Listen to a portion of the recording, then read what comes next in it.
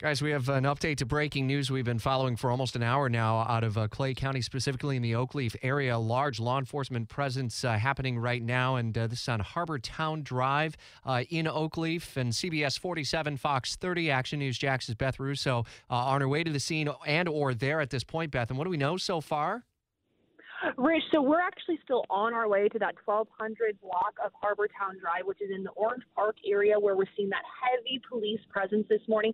But I can tell you one of our managers just happens to live in that area, so he stopped by so we could get eyes on the scene. Basically, he says that they've actually evacuated some people from their homes as we're seeing this large police presence, still working to learn exactly what is going on.